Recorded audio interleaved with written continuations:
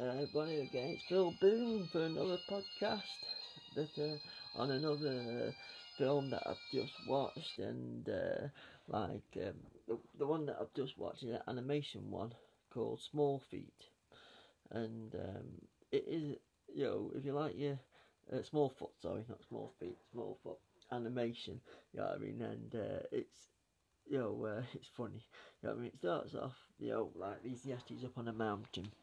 And instead of like in our world where,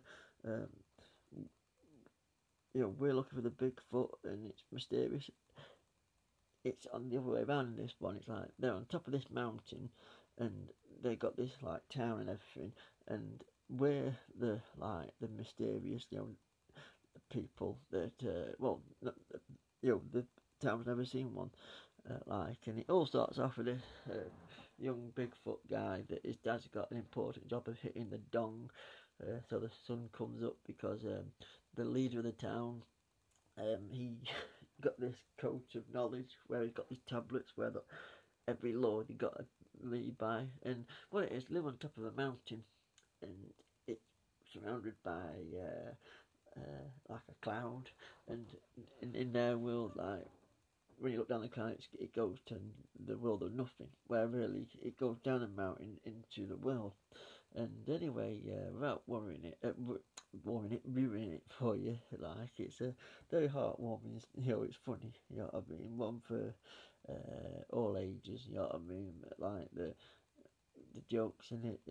For all people. You know what I mean. And and it's just heartwarming fun. You know what I mean. Well written and well done, if you ask me.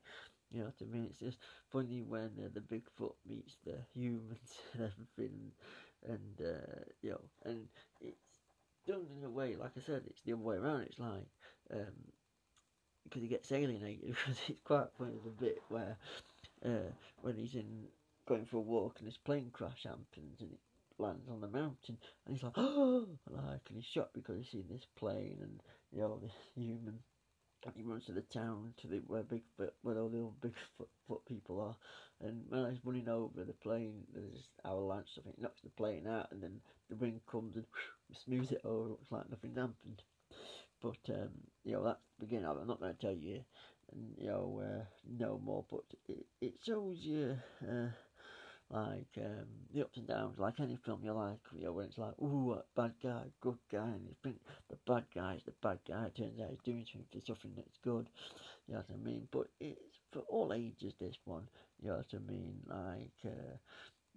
It's definitely one that you can sit around Christmas, day, watch with, you and your family and kids, and like how you get up, up and all the other ones, films, animated films that you like watching Toy Story and that. Like, this one is well written and it's funny. You know what I mean?